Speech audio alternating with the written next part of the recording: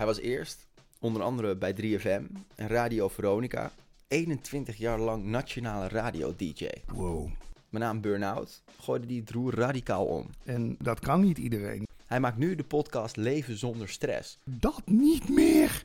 Niet meer daar. Tot nu toe bestaande uit meer dan 500 afleveringen, interviews met onder andere Eckhart Tolle, Byron Katie en Jan Geurt. Dus die ik is echt gewoon iets wat we onszelf aanleren. Wat hij in die interviews allemaal ontdekte, schreef hij op in het gelijknamige boek. Als je een beetje filosofisch bent aangelegd, is het ook gewoon leuk om over te soebatten en op te knabbelen. En hij schrijft nu een wekelijkse, vaak nogal pittige column over radio op spreekbuis.nl. Maar ja, met als gevolg dat je relatie met de buren het er natuurlijk niet op vooruit gaat. Hier is, vanuit zijn woning in Vinkeveen, Sit back, relax and enjoy the show. Patrick Kikker. Dag Patrick. Hey, Joost, wat een leuke aankondiging. Ja, je moest helemaal zeggen wauw. Ja, dat vind ik leuk. Ik ben wel vaker bij podcastgast geweest, maar dan zetten ze het gewoon aan. En dan is het, nou vertel maar. Moet ik zelf gaan vertellen wat ik allemaal gedaan heb? Dit is veel handiger zo. Ja, dan zijn alle feiten een beetje op een rijtje. Een beetje hoe Matthijs van Nieuwkerk het ook doet. Zo zag ik het voor me. Ja, precies. Eerst alle feitjes en dan kan je over de waarom praten. Ja, precies. Dan is dat uit de weg. Want als je dat weer zelf moet gaan herkauwen, daar heb je meestal geen zin in. Want waarom ging je eigenlijk bij de radio? Tja, voor de meisjes. Dit zeg je zonder Nee, lachen. daar ben ik heel eerlijk in. Ik was een jongen van 15 en ik had pukkels en ik durfde niemand aan te spreken. En ik zag mijn broer, die draaide al in discotheken en die was op de radio te horen. En die kreeg meisjes aan de telefoon. Dus ja, snap je? Ik bedoel, uiteindelijk als jongen van 15, waar ben je vooral druk mee? Dat is toch de andere seksen, want dat begin je allemaal te ontdekken en zo. Het was voor mij een manier om op te vallen, ja. En lukte dat? Ja, nee, tuurlijk. Want dan ben je in de klas wel ineens die jongen die bij de radio iets doet. En dat is toch speciaal, want dat doet niet iedereen. Ik denk dat het dezelfde reden is dat jij misschien bent gaan acteren of dat anderen in een bandje gaan. Dat is, vergis je niet, die seksuele selectie en die drive, die bepaalt veel voor ons, hoor. Je bedoelt eigenlijk, uiteindelijk is het doel gewoon je genen doorgeven. Ja, daar zijn ook boeken over. De Selfish Gene, dat genenpakketje, dat is de hele dag bezig. Waar zijn die andere genenpakketjes die interessant zijn voor mij? Maar wat was, toen jij 15 was, de grootste droom? Dat was dus met een vrouw of 20 ergens. Op een eiland. Nee. Het is wel zo dat ik inderdaad dat radio maken. Ik was eerst helemaal een computerfreak. Maar dan ben je een computernerd. En dat is vooral leuk in je eentje. Maar dat is natuurlijk niet zo heel aantrekkelijk voor de andere seks. En ook überhaupt niet. Ja, misschien was ik, als ik door was gegaan met computers, was ik nu misschien wel een Bitcoin-miljonair geweest. Dat kan. Maar ja, ik ben die muziekkant opgegaan, ja. Maar wat was, ik bedoel, je kan het willen. Je kan zeggen, ik wil met zoveel mogelijk meisjes omgaan. In en ieder geval één, weet je wel. Gewoon één heel mooi meisje wil precies. ik omgaan. Ja. En daardoor ga ik nu bij de radio. Ja. Maar hoe verklaar je dat het ook lukte? Hoe ging je dat aanpakken? Ja, op de een of andere manier had ik toch wel de gave om snel te denken. En je moet inderdaad bij radio wel van niets iets kunnen maken. Hè? Ik bedoel, feitelijk zou ik van dit kopje koffie, deze pen en dit lepeltje, zou je een verhaal van 5 minuten moeten kunnen maken. Dat kunnen goede radiomakers. Die fantaseren daar van alles omheen. Ja, ik wil bijna zeggen, ga je gang. Ja, nee, ik kan het proberen. Maar dan ga je natuurlijk over de kleur praten. En dan zeg je, dat lepeltje doet jou dat ook niet denken aan een... Als je er heel goed naar kijkt, zie je hier eigenlijk geen mens in. Er ontbreken wel armpjes en beentjes. Maar wat is het grote verschil tussen goed radio maken en slap lullen dan? Fantasie. En het opspicen. Ik bedoel, kijk, nu is dit misschien een lullig voorbeeld, maar als iets in het nieuws gebeurt, ik bedoel wat, Joost Koning krijgt een Oscar. Dan kan ik dat sec voorlezen, maar ik kan ook de luisteraar proberen daarin mee te nemen. En stel je nou eens voor, ben een jongen van 24. Je moet met vliegtuig naar Amerika. Je zit daar in de zaal en ineens wordt je naam opgeroepen, weet je wel. En dan, ja, radio is een voelmedium wat mij betreft. Dus dan voel, tenminste, ik ga dan al met jou meevoelen hoe dat is om in die zaal te zitten en zo, weet je wel. Dus goede radio, dat is gewoon een belevenis maken. Terwijl je gewoon eigenlijk met 3 microfoons ergens in Hilversum in een kale ruimte zit. En podcast eigenlijk ook. Ze noemen het, goede radio is theater of the mind. Jij bent theatermaker, dus een theatervoorstelling in het hoofd tonen en creëren.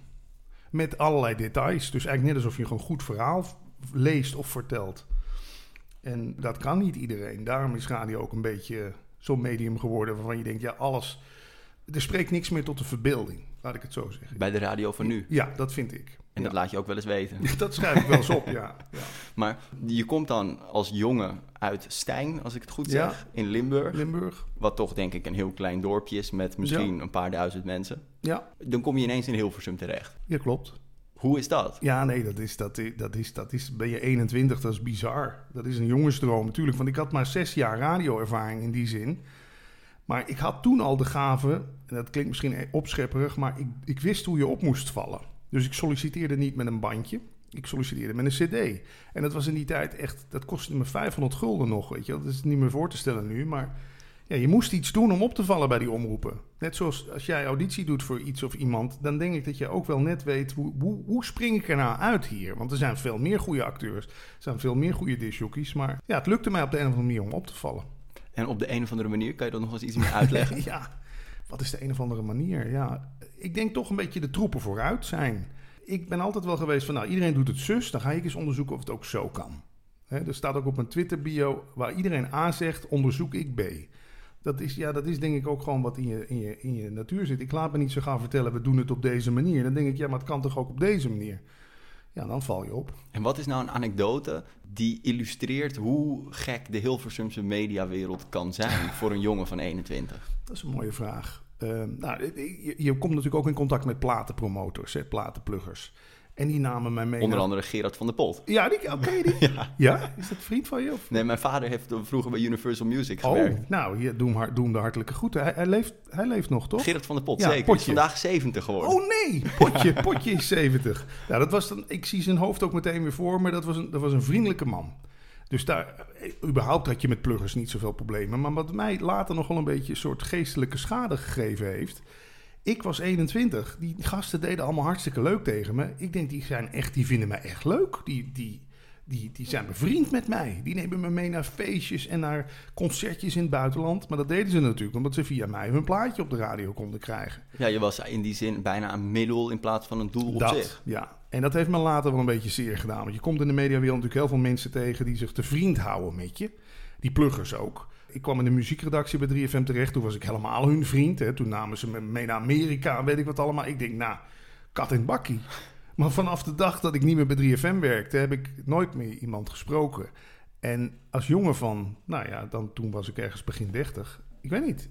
Dat was een grote teleurstelling voor mij. Ik denk, ja, dat is toch niet allemaal toneel geweest, dat die mensen zo leuk tegen me deden? Beantwoord die vraag eens? Ja, dat is het dus wel geweest, ja.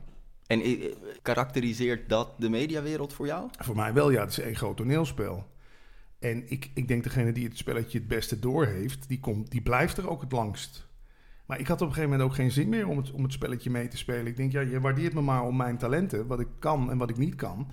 En niet omdat ik nou toevallig leuk tegen jouw vrouw heb gedaan. Of jou met kerst een kaartje heb gestuurd. En het relatiemanagement, daar was ik nooit zo goed in. En je zegt het is een toneelspel. Degene die daar het best door heeft, die blijft er het langst. Ja. Omdat die zich er het minst van aantrekt ook. Ja, dat denk ik ook. Of die bereid is het spel gewoon constant maar te spelen. Die het ervoor over heeft. Oh, dus ook zelf die rol te blijven spelen. Ja. Zelf dat beetje dat fake van, nou ja, ook... Dus Joost, die acteert. Dan moet ik even, zijn nummer moet ik even zien te krijgen. En dan ga ik Joost af en toe een leuk appje sturen als ik hem op tv gezien heb. Want dan weet ik van, als ik de volgende keer... ik zou nu bijvoorbeeld kunnen denken, hey, jij kan me met andere acteurs in contact brengen. Want ik zou ook Halina Reijn wel eens willen interviewen. En dan heb ik jou met haar op Instagram zien staan. Dat berekenende in je hoofd, weet je wel. Wat heb ik aan jou? Ja, en dat vond ik op een gegeven moment... Omdat ik zelf ook zo soort van toch gebruikt ben, vond ik dat... op een gegeven moment denk ik, nee, zo wil ik niet meer met mensen omgaan... en zo wil ik ook niet dat mensen nog met mij omgaan. Maar is dat niet zo in het hele leven ook? Je zei net voor het interview, als twee mensen het eens zijn... Dat werkt niet op de radio, dus dat is er één te veel. Dus ik ga nu gewoon advocaat van de duivel spelen. Heel goed, ik ben blij met je dat je dat vraagt. Want misschien is dit ook wel een verhaal wat ik mezelf vertel, hè? Kijk, uiteindelijk heb je natuurlijk meer kwaliteiten nodig... om het te redden in Hilversum en ook dan te komen, maar ook te blijven... En 21 jaar is dan geen korte tijd. Nee, het is geen korte tijd. Dus ik heb, één verhaal wat ik jou ook zou kunnen vertellen is... Ik was daar gewoon uitgekeken. Dat klopt ook. Maar ik ben nooit zo sociaal. Misschien is dat het ook wel. Ik ben best wel een tikkie asociaal. Dat lees je natuurlijk ook wel terug in mijn columns. Ik durf wel gewoon net datgene te zeggen... waarvan anderen denken... Oh, zeg dat nou. Dat moet je alleen maar denken. Dat moet je niet hardop zeggen. Snap wat ik bedoel? En ja, inderdaad, hoe je met elkaar omgaat in Hilversum... Misschien staat het wel garant voor het hele leven. Ik ben ook niet zo van... Ik weet dat de buurvrouw hier niet leuk vindt dat mijn voortuintje zo'n bende is. Dan zouden misschien 8 van de 10 mensen denken, nou, dan moet ik daar gauw iets aan gaan doen. Bij mij komt dan een kracht los, denk je, ja, dan vind je dat maar. Maar ja, met als gevolg dat je relatie met de buren het er natuurlijk niet op vooruit gaat. Dus zo ging ik ook in Hilversum op een gegeven moment een beetje het bijna een soort van uitlokken dat ik wat conflicten met collega's kreeg. En na 21 jaar kwam er dus op een gegeven moment een moment dat je misschien nog wel wilde, maar dat die rolspelen niet meer lukte. Nee, het ging niet meer. En welke van de twee is het dan? Niet meer willen of niet meer lukken of gewoon... Ik denk een combinatie. Het is misschien het saaiste antwoord wat ik kan geven. Maar het ging niet meer. Kijk, ik weet niet of je dat kent. Dingen komen vaak vanzelf. Dat radio maken, dat lukte vanzelf. Dat was een soort beweging. Op een gegeven moment moest ik het gaan forceren. Ik kreeg het er niet meer uitgeperst. Ja, dan weet je eigenlijk, ik zit hier iets te doen wat gewoon niet meer bij me past. Dan ga je eerst alles aan iedereen om je heen de schuld geven. Hè? Dan ligt het aan je baas. Het ligt eraan dat je iedere dag dezelfde muziek moet draaien. Het ligt aan die stomme mensen die iedere keer bellen. Ik noem maar wat geks. Maar daar ligt het natuurlijk eigenlijk allemaal niet aan. En ja, op een gegeven moment heb ik het nog op mijn tandvlees nog een jaartje volgehouden. En toen dacht ik echt, ja, nu wordt het gewoon tijd om pas op de plaats te maken. Er zitten nu ongetwijfeld mensen te luisteren die denken, nou, als ik iets niet wil, is het ooit een burn-out krijgen. Ja.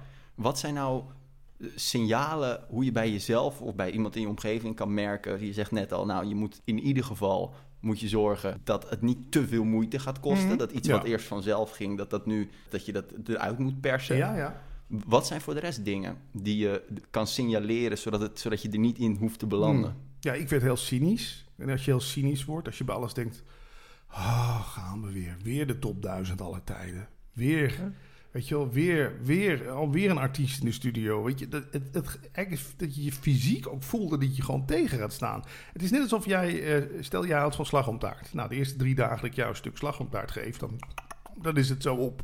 Maar op de 4e dag denk je, alweer slagroomtaart.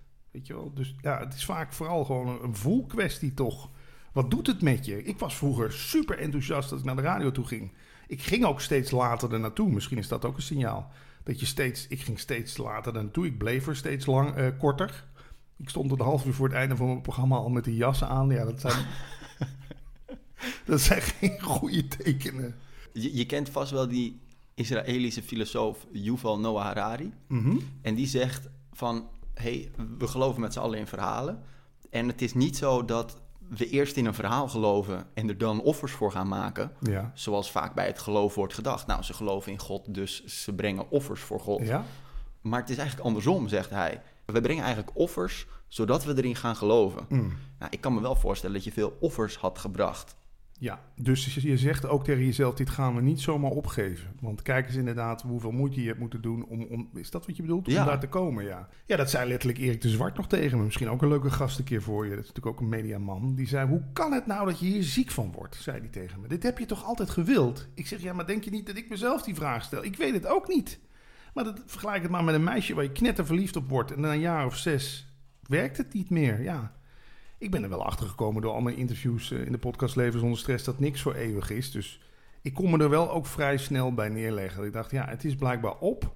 Kijk, en daarom verzet ik me ook vaak in die columns tegen mensen die maar hun hele leven lang hetzelfde blijven doen. Ik kan me dat zo moeilijk voorstellen dat jij het 40, 50 jaar lang leuk vindt om hetzelfde te doen. Dat is toch geest en zaad dodend, zeg. Maar dus het is vooral de oplossing hiervoor eigenlijk is om constant te blijven radaren waar je van aangaat. Ja, waar gaat je hartje van dansen? Ja, dat vind ik altijd een mooie omschrijving. En wat jij met podcasten hebt, heb ik ook met podcasten. Maar dat heb ik ook al inderdaad een jaar of 10 met podcasten. Ik blijf het leuk vinden. Dus ja, dan weet je dat je eigenlijk met iets bezig bent wat bij je past, toch? En radio, ik kreeg zelfs paniekaanvallen na een jaar. Als ik nog in de buurt van de radiostudio kwam, kreeg ik gewoon echt letterlijk gewoon dat ik... Weet je wel, dat gewoon iets in mij zei, dat niet meer daar. En toen ging je wat anders doen? Ja, nee, toen ben ik dit maar gaan doen. Maar dat deed ik eigenlijk al aan de zijlijn een beetje, dus. Maar wat ik interessant vind, je weet vast hoe kreeften groeien, toch? Daar moest ik aan denken. Ja. Dus jij leven zonder stress, zo heet jouw podcast. Ja. Nou, kreeften die groeien doordat de binnenkant zo hard tegen de buitenkant drukt van hun schil, dat op een gegeven moment ze van schil moeten verwisselen. Ja. Een soort zonder wrijving geen glans, maar dan met kreeften en druk van binnenuit hoe ze groeien. Ja. Dat is stress, in de letterlijke zin van het woord. Daar groeien zij van. Ja. Zou dat ook zo kunnen zijn voor mensen, denk je? Nee, die titel Leven zonder stress is natuurlijk eigenlijk een lokkertje. Ik bedoel, leven zonder stress is een utopie, moet je ook niet willen. Daar ben ik na al die gesprekken wel achter gekomen. Had ik het leven met minder stress genoemd, waren er minder luisteraars geweest. Dat is gewoon zo. Ja, dat is gewoon ook een marketingtrucje. Maar chronische stress is natuurlijk kut. Die kreeft moet op een gegeven moment natuurlijk wel dat wisselen of afwerpen. Of weet ik hoe dat werkt bij kreeften. Ja, dat. Ja, dat. En ik heb met stress een soort haat-liefde verhouding. Ik kan ook niet zonder, hè? Dat is het gekke. Ik bedoel, want je ziet wel nu weer, ik had hiervoor ook alweer een afspraak. En dan ben ik net op tijd terug. En dan zie ik jou lopen en dan denk ik, yes, weet je wel. Dus er is ook nog iets in mij wat die stress constant opzoekt. Ik heb ook ooit de diagnose ADHD gehad. Dus voor mij is leven zonder stress zou ik ook verschrikkelijk vinden. Ik heb dat ook nodig, weet je wel. Een deadline voor een column of voor een podcast weten van hij moet nu online. Maar je hebt meer dan 500 interviews gehad. Wat was degene die de grootste paradigma shift voor jou bewerkstelligde? Ja. Nou ja, dat is toch de sprekers over non-dualiteit. Ik weet niet of jij dat wat zegt. Ja, ik volg je af en toe, dus ik weet wat je daarmee bedoelt. Maar leg eens uit voor de luisteraars. Ja, daar hou ik ook zo van. Mensen die iets beweren wat echt super haak staat. Kijk, wij beleven deze wereld alsof wij alle keuzes maken. Hè? Jij hebt er nu voor gekozen om hier naartoe te komen.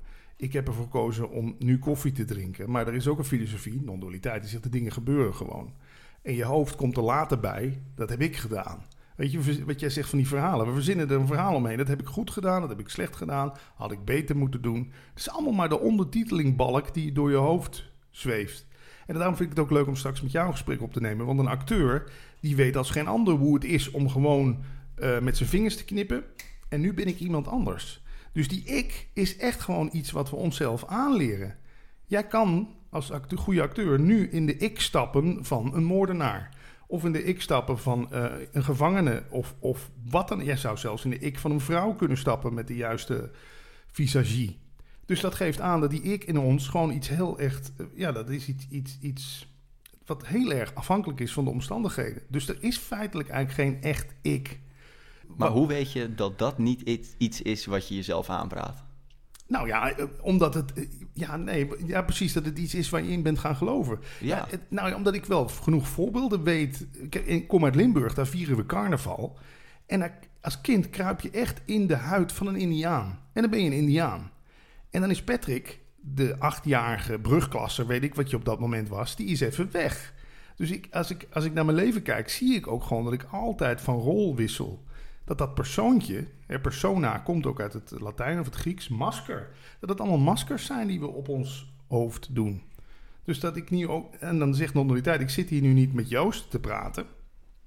Dat lijkt alleen maar zo.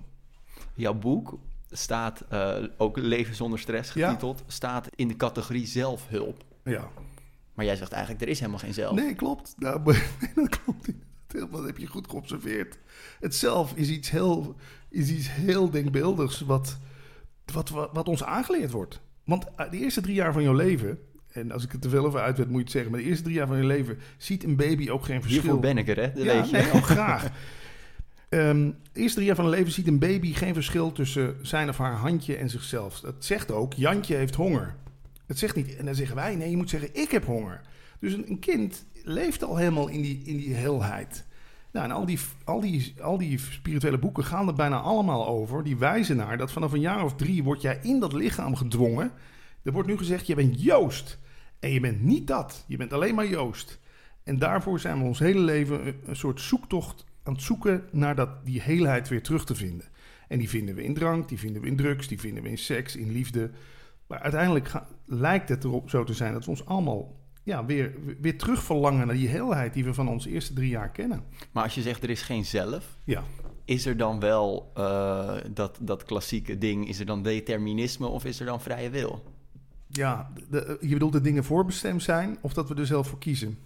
Nou, vooral is er een soort subjectieve output die jij beleeft dan? Ja. Of heb je ook daadwerkelijk invloed op dat ding wat je het leven noemt? Nou, mijn ervaring is dat de dingen hier gewoon gebeuren. En dat het hoofd er nogmaals later bij komt en het gaat beoordelen. Iets in ons dat het ego heet.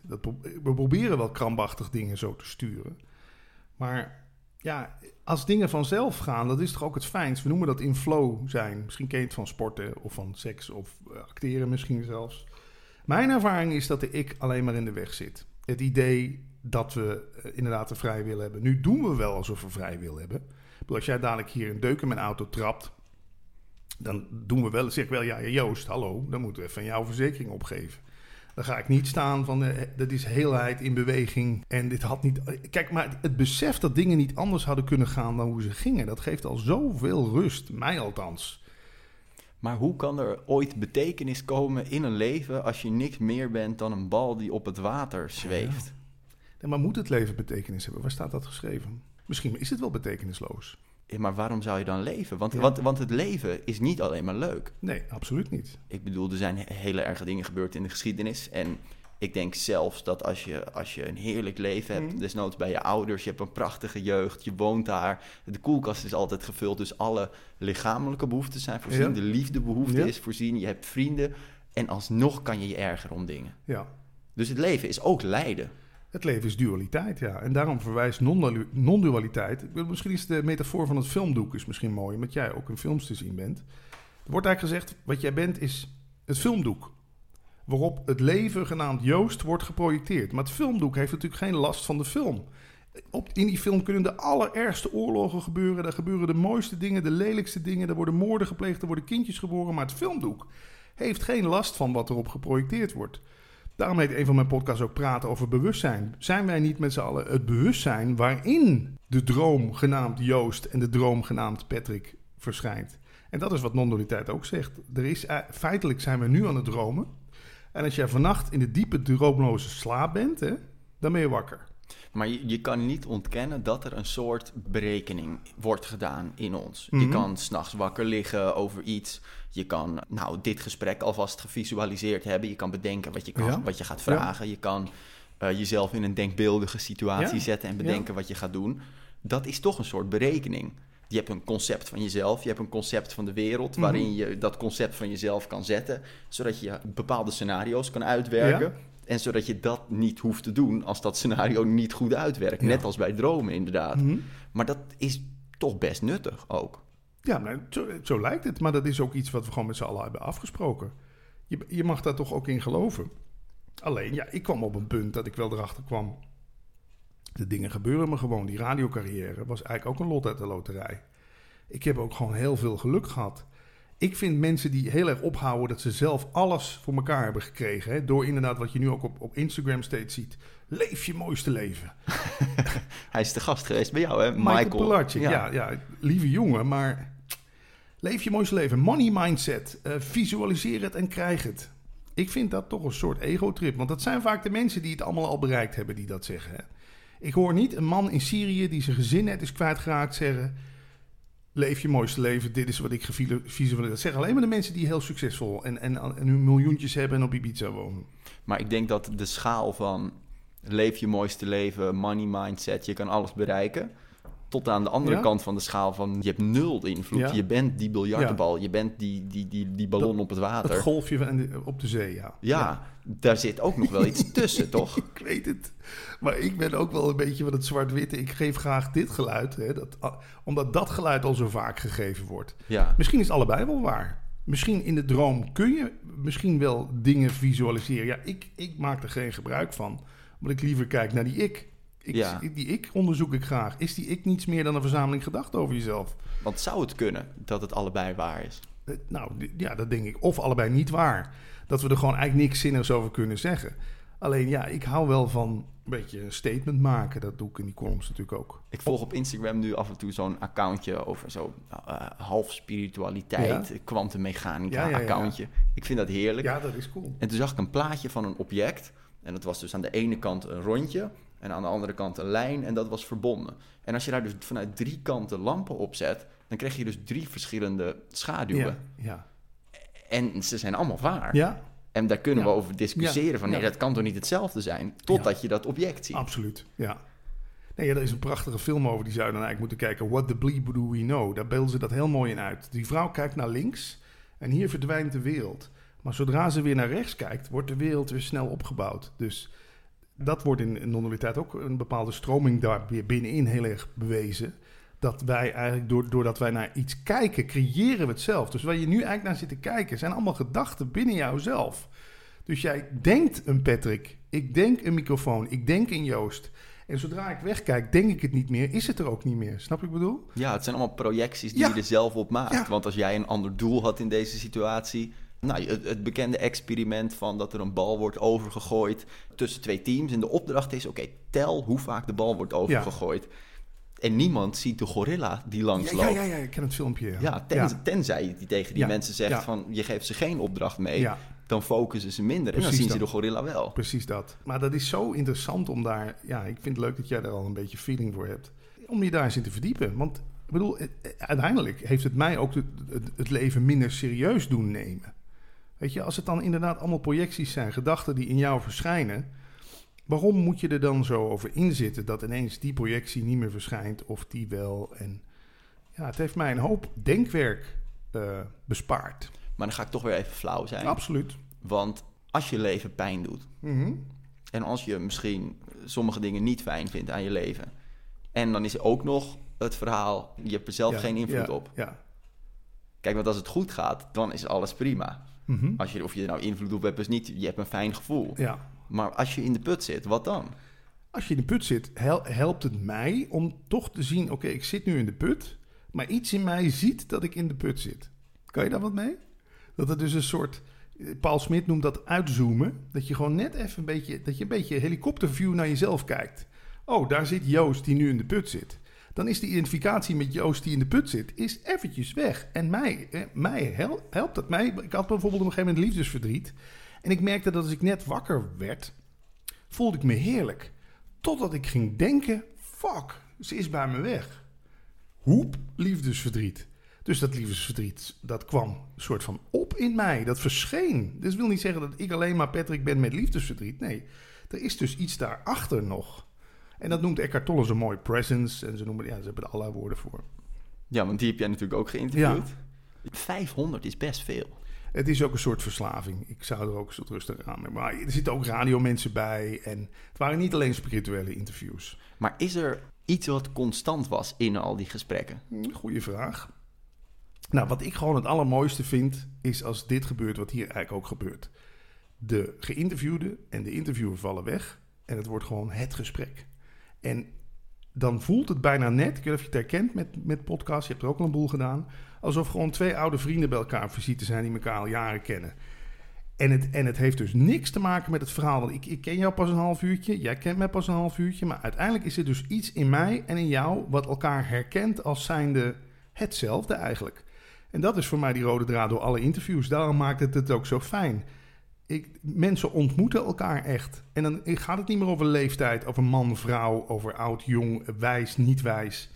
En dat lukte niet in ieder interview, want als mensen in hun ego blijven zitten, heel erg geïdentificeerd, dan box je, dan kom je er niet doorheen of zo. Maar op de een of andere manier lukt het aardig. Maar heeft het gegeven van de non-dualiteit en alles wat je daar hebt geleerd, heeft dat je wel geholpen uit die burn-out ook? En om er niet weer in terug te gaan? Nou ja, het poppetje Patrick blijft een ADHD'er waarvan ik gewoon weet... Ik ben natuurlijk net ook weer naar de huisarts geweest... omdat ik een beetje last van mijn darm heb. Dat weet ik ook, dat komt omdat ik overgewicht heb. Ik zit heel veel, zeker nu in coronatijd... zit ik steeds hier achter mijn computertje dingetjes in te spreken en zo. Ik wijs nu naar rechts, waar al de apparatuur staat. Maar het heeft mij geholpen... doordat die zelfbeschuldiging viel weg... Want als je een burn-out hebt, zo begin ik ook mijn boek Leven zonder stress... het eerste wat je doet is zeggen, nou, nu heb je het echt voor elkaar. Hè?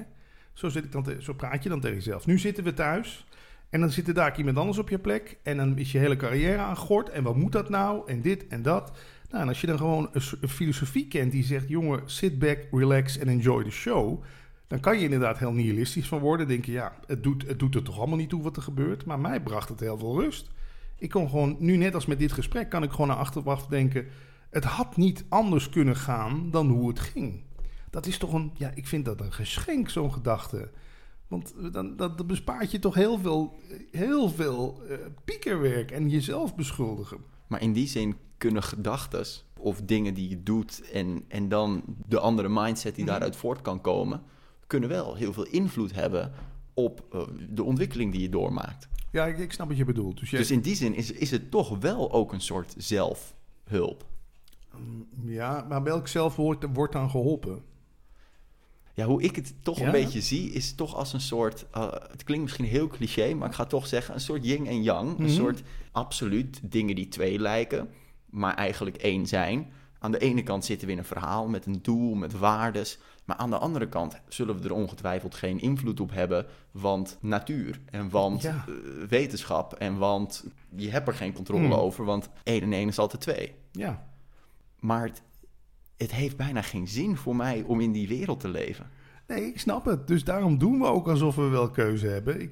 Ik ben met je eens, maar op een gegeven moment... dat heeft ook denk ik met leeftijd te maken. Ik bedoel, dat non-dualiteit, daar werd vroeger het komt uit India. Daar werd met mensen pas na hun 50ste over gesproken.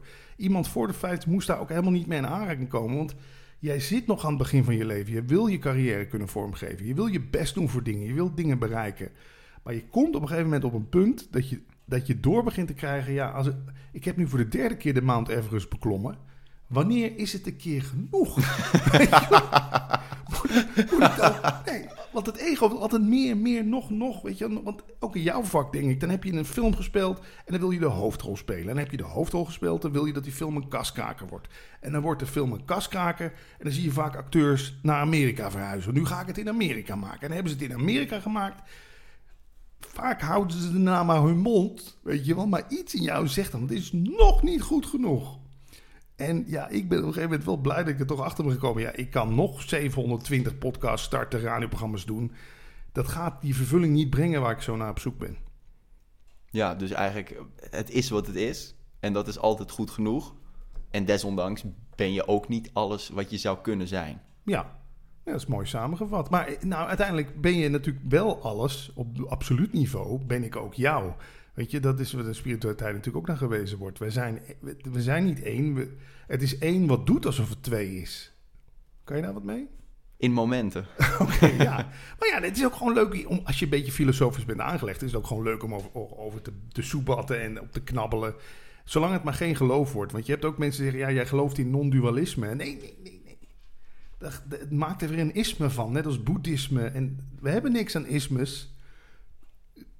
Non-dualiteit, dat is dan gewoon het woord. Ik ben ook geen non-dualist, want dan ga je er weer een identiteit van maken. Het verwijst naar iets wat waar zou kunnen zijn. Is het geen verhaal wat je jezelf ook aanpraat? Zo kun je het ook zien. Ik heb ook wel eens gezegd, het is een soort werkbaar model voor me. Hè? Ja. Wat je gewoon jezelf voorhoudt, zodat je inderdaad... niet veel hoeft te piekeren over het verleden en de toekomst. Maar voor mij is wel alle mensen, alle spirituele types die ik heb geïnterviewd... wijzen allemaal op de een of andere manier hier naartoe. En soms moet je ook dingen, denk ik, maar voor waar aannemen... en gewoon eens gaan uitproberen, toch? Voor ik de laatste vraag aan je stel... Eerst nog even, je schrijft columns op spreekbuis.nl. Mm-hmm. En ik ben zo razend benieuwd waarom je dat doet. Want nu lijkt je mij een man die open is... die aardig is, die iemand anders probeert te begrijpen. Ja. Die, dat is denk ik een goede omschrijving van hoe je overkomt. Mm-hmm. Daar, als ik je niet zou kennen, kom je over als iemand met rancune. Iemand die iets wil halen waarvan ik niet eens weet wat. Wat is dat? Waarom doe je dat? Nou, ik noem het zelf een beetje zo. Ik laat mijn ego altijd als een soort wild paard... laat ik gewoon buiten spelen. Ik zet het in. Omdat ik heb het radiowereldje van binnen en van buiten meegemaakt. Het is heel erg een ego-wereldje. Mediocurant noemden we wel eens de radionar. En zo gedraag ik me daar. Ik ben de joker die in de radiowereld eventjes met een belletje komt rinkelen overal zo. Geef me aandacht, want het levert aandacht op. Maar het is ook van, hey, heb je dit al gehoord? Dat mensen denken, fuck, dat had ik geheim willen houden. En luisteren ze wel eens naar je? Ja, ik heb het idee van wel. Ik hoorde dat er bij 538 zelfs een vergadering belegd was na een column van mij. Om dingen te ontkrachten. Toen dacht ik, ja, dat is toch het mooiste wat je ermee kan bereiken. Kijk, ik ben echt een beetje de plaaggeest. Zo, als je het radiowereldje een beetje kent. De nar. Ja, de nar. Echt de nar. Die gewoon als een soort spook opduikt en dan iets gehoord heeft. Bijvoorbeeld Gijs Staverman gaat naar Radio 10. Ja, dat willen we natuurlijk geheim houden. Dat willen we met een persbericht lanceren. Nou, ik zet dat dan gewoon in een column. Daar worden een paar mensen weer heel erg nerveus van. Ja, ik heb daar zoveel lol om. Maar ik ben met je eens, als je mij alleen maar kent voor die columns... dan denk je, wat is dat voor voor een hatelijk iemand. Maar vooral, wat zit hem dwars? Ja, nou ja, precies. Wat zit hem, ja, er zit mij van de radiowereld wel één ding dwars. En dat is wel mooi om hier bij Broadcast Magazine Young te vertellen. Voor radio is geen fatsoenlijke opleiding in Nederland. En waar ik niet tegen kan, ik heb jarenlang duizenden euro's geïnvesteerd in stapels boeken uit Amerika, waar radio gewoon wetenschap is. Je kan in Amerika gewoon radio studeren. Je kan naar een broadcast high school. Daar staan alle regeltjes van A tot Z voor radio in. Net als jij op een toneelschool hebt gezeten, kan je radio maken ook leren. Daar zijn seminars over. Ik heb daar duizenden euro's in geïnvesteerd en dat heeft mij beter gemaakt. Over het algemeen in Radioland wordt er allemaal een beetje zo van gedaan. Ach, radio, dat is niet iets wat je kan leren. Er zijn geen regels voor radio. Ga het maar gewoon doen. Je leert het along the way. En als me al iets frustreert, ik snap dat mensen kunnen het uitleggen en zeggen, ja, die is alleen maar gefrustreerd dat ze hem niet meer vragen. Maar dat frustreert mij het meeste. Ik probeer, en dat lukt me niet altijd, met die columns ook aan te tonen dat radio ook wetenschap is. En dat het iets is waar je jezelf in kunt bekwamen.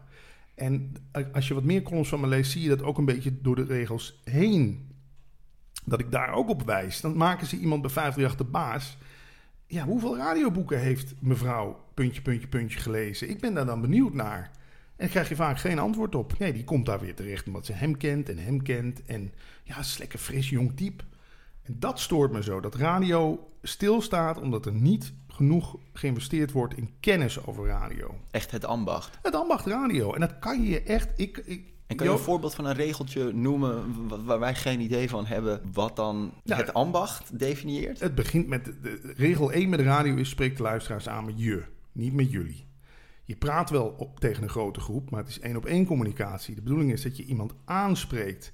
Dat hoor je ook bij podcasts en bij radio nog heel vaak misgaan. Dan hoor je iemand zeggen, jullie kunnen nu gaan bellen. Dan denk je, jullie? Ik zit toch in mijn eentje naar jou te luisteren? Het zijn 2 paar oren. Ja.